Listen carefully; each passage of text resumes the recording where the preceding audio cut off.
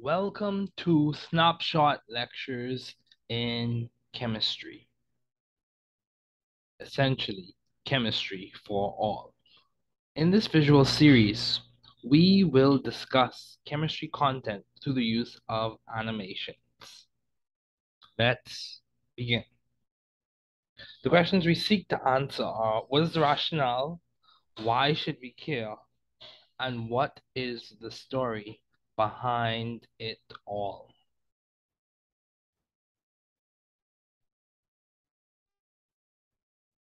So let's begin. Today we will be discussing reaction kinetics.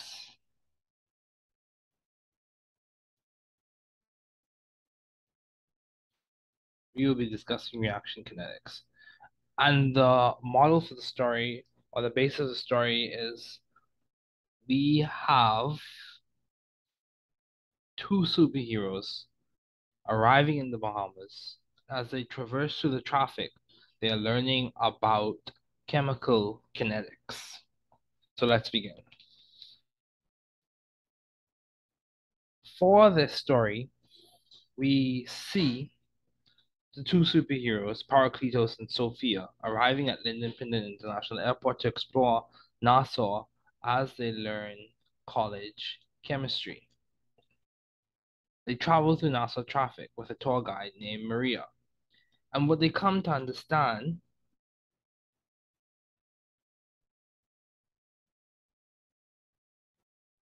is that car traffic is like a model for reaction kinetics. The rate of a chemical reaction is a measurement of the velocity or speed of a reaction. The faster the rate, the faster product formation. The faster the rate kinetically fast, that's what we're referring to.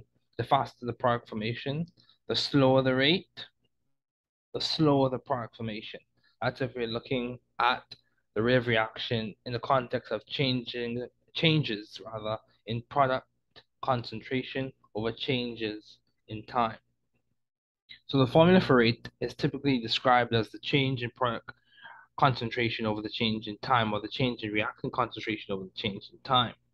Now, the signs that we use in front of those fractions or equations is based on the rationale that rate by physical convention is normally positive. Now, what are the consequences of a reaction rate being in terms of the reactant? So some of the consequences for a reaction rate is that there will be a negative sign in front of it. The reaction concentration is decreasing, and that coincides with the idea of there being a negative sign there. Now, this level, by physical convention, is typically denoted as positive. The rate is typically denoted as positive. So key ideas to keep in mind, the reaction rate is determined by dividing the change in a molecule's concentration, which is in moles, or which is molar, by the time. And we can define rate as molar per second.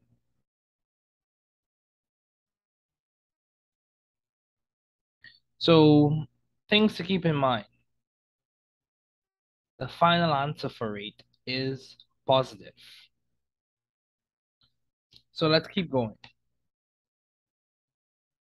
When you're calculating the rate of reaction, the scalar factor, in fact, is basically stoichiometrically based. So it's based on the number of moles. For simplicity, the definition of and determination of rate is reflective of the balanced chemical equation. However, one of the best predictions of rate of reaction is a series of experimental data in which the concentrations of the reactants are measured, as well as the formation of products.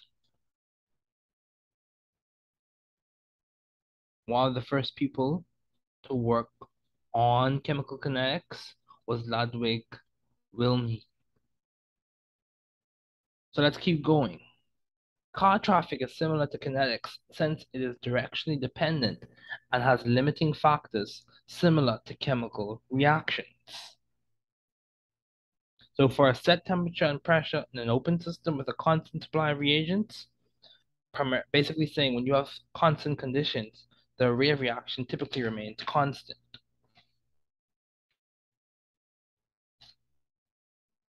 So what is uh, the significance of the car traffic model? It's similar to kinetic since it's directionally dependent. Traffic depends on the direction in which you're headed in, and it has limiting factors, such as obstructions in the road. But the limiting factor or the limiting step or rate limiting step for a chemical reaction or rate determining step for a chemical reaction typically influences how we describe the rate law. So also car traffic is dependent on the types of cars on the road. And same with chemical reaction, it's dependent on the substrate that's reacting. So as we can see here in this panel, the main idea is that rates of reactions based on experimental data is a probabilistic predictor. In chemical reactions, we determine rates by using concentration values over time for reactants or products. Now, what's so interesting about this is that we can get a snapshot picture of the reaction rate, and it's known as the instantaneous rate. For a series of products and reactant concentration plotted on the graph, the reaction rate is the rate at one point in time or the slope at an instant. The rate is like the news. It tells us much more information about what has occurred in the reaction and cannot strictly or accurately predict the future just off of the balanced chemical equation. In other words, it helps us well to have a series of experimental data when we're trying to understand reaction rates for chemical reactions. Given the reaction rate is affected by variables such as light, heat, pressure, and concentration,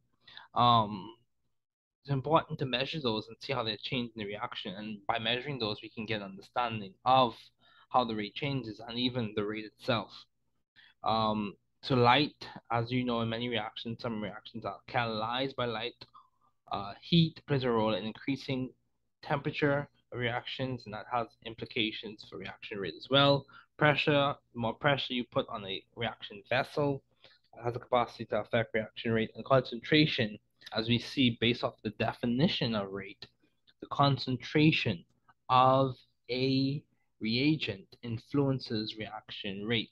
Now, it depends on whether the reaction or the rate law is for zero order, first order, second order, or other orders. But at this time, just know the concentration influences the reaction rate. Now, when we have different variables for light, we can use this UV spectrophotometer. For heat, we can use a bomb calorimeter. For pressure, we can look at a barometer. And for concentration, we can also use a UV vis spectrophotometer and a mass spectrometer. So let's keep going. An apt description of a rate of reaction is a rate law, with the caveat that the rate of the reverse reaction must be negligibly slow. We're speaking kinetically. So for zero order reactions, we know that it's independent of the concentration of the substrate, where the order is zero. That typically is rate can be described as K, or rate can be described as independent, as I said, of the concentration. Also, the consequences of a zero-order reaction is that the concentration of the reactant decreases linearly with time and with constant conditions. With any concentration of substrate, the rate is constant. The rate is constant, simply put. So it's important to recognize when you have a zero-order reaction. Now let's talk about first-order reactions. The rate of the reaction is directly proportional to the concentration of A, which is typically a linear relationship. Of course, for all of these rate laws and orders, there are integrated rate laws, which are linear representations and linear descriptions, which incorporate a relationship between concentration and time. So, the consequences, let's look at the consequences for a first order reaction. It is that the rate is directly proportional to concentration. It's a linear relationship, typically. So let's talk about second order reactions. For a second order reaction, the rate of the reaction is proportional to the square of the concentration of the substrate. Also, the consequence of a second order reaction is that rate is more dependent on the reaction concentration. It is proportional to the square of the concentration of the substrate under observation.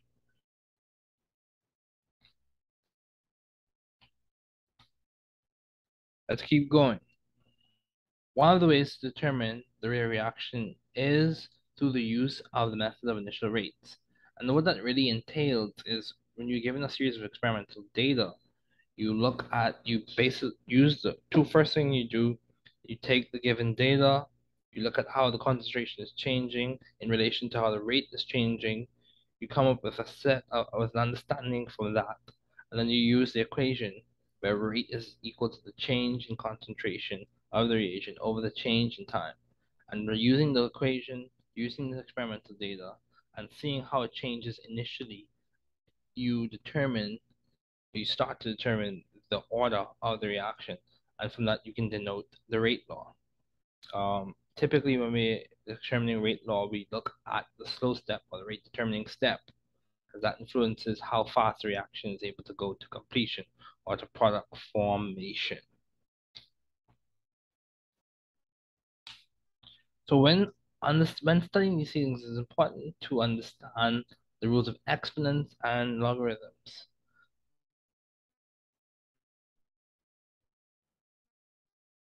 And simply put, the logs play a role in simplifying rate laws, and the laws of exponents play a role in helping you to work out the answers. That's very important. So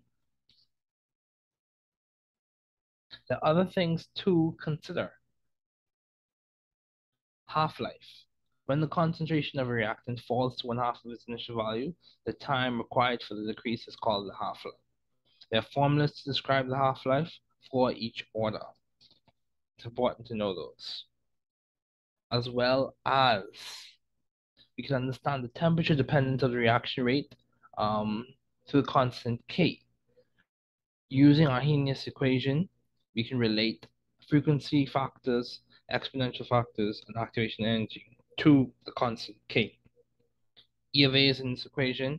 The equation is described or denoted as K is equal to A, E raised to the minus E, A over RT, where E is the energy barrier that must be overcome for reactants to produce product.